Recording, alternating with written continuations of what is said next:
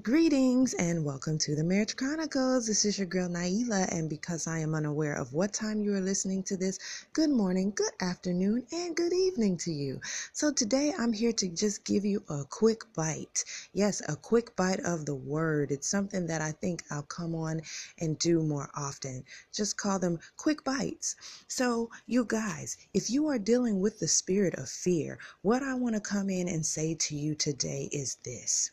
God has not given you the spirit of fear, of a sound mind. Now, I've heard that scripture throughout my life, but when I was reading the word the other day, it hit different because of this scripture here.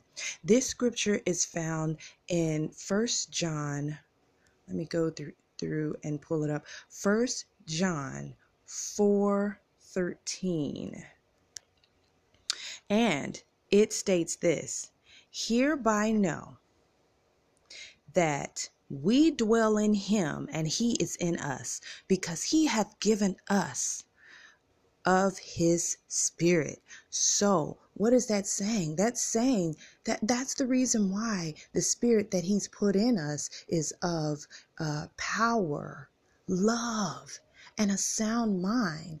It is all the things that makes up God and who he is. So when we act in fear, it is like an insult to God, because we are not acting like him in that moment, and we are made in the image and the likeness of God. So I want to reiterate to you, please do not have the spirit of fear. We want to be pleasing in God's sight. So we want to operate in things that are the opposite of fear, which is having power, love, and a sound mind.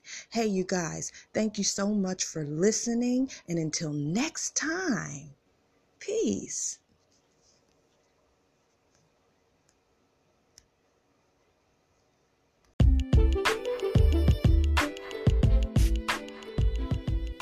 Have Instagram?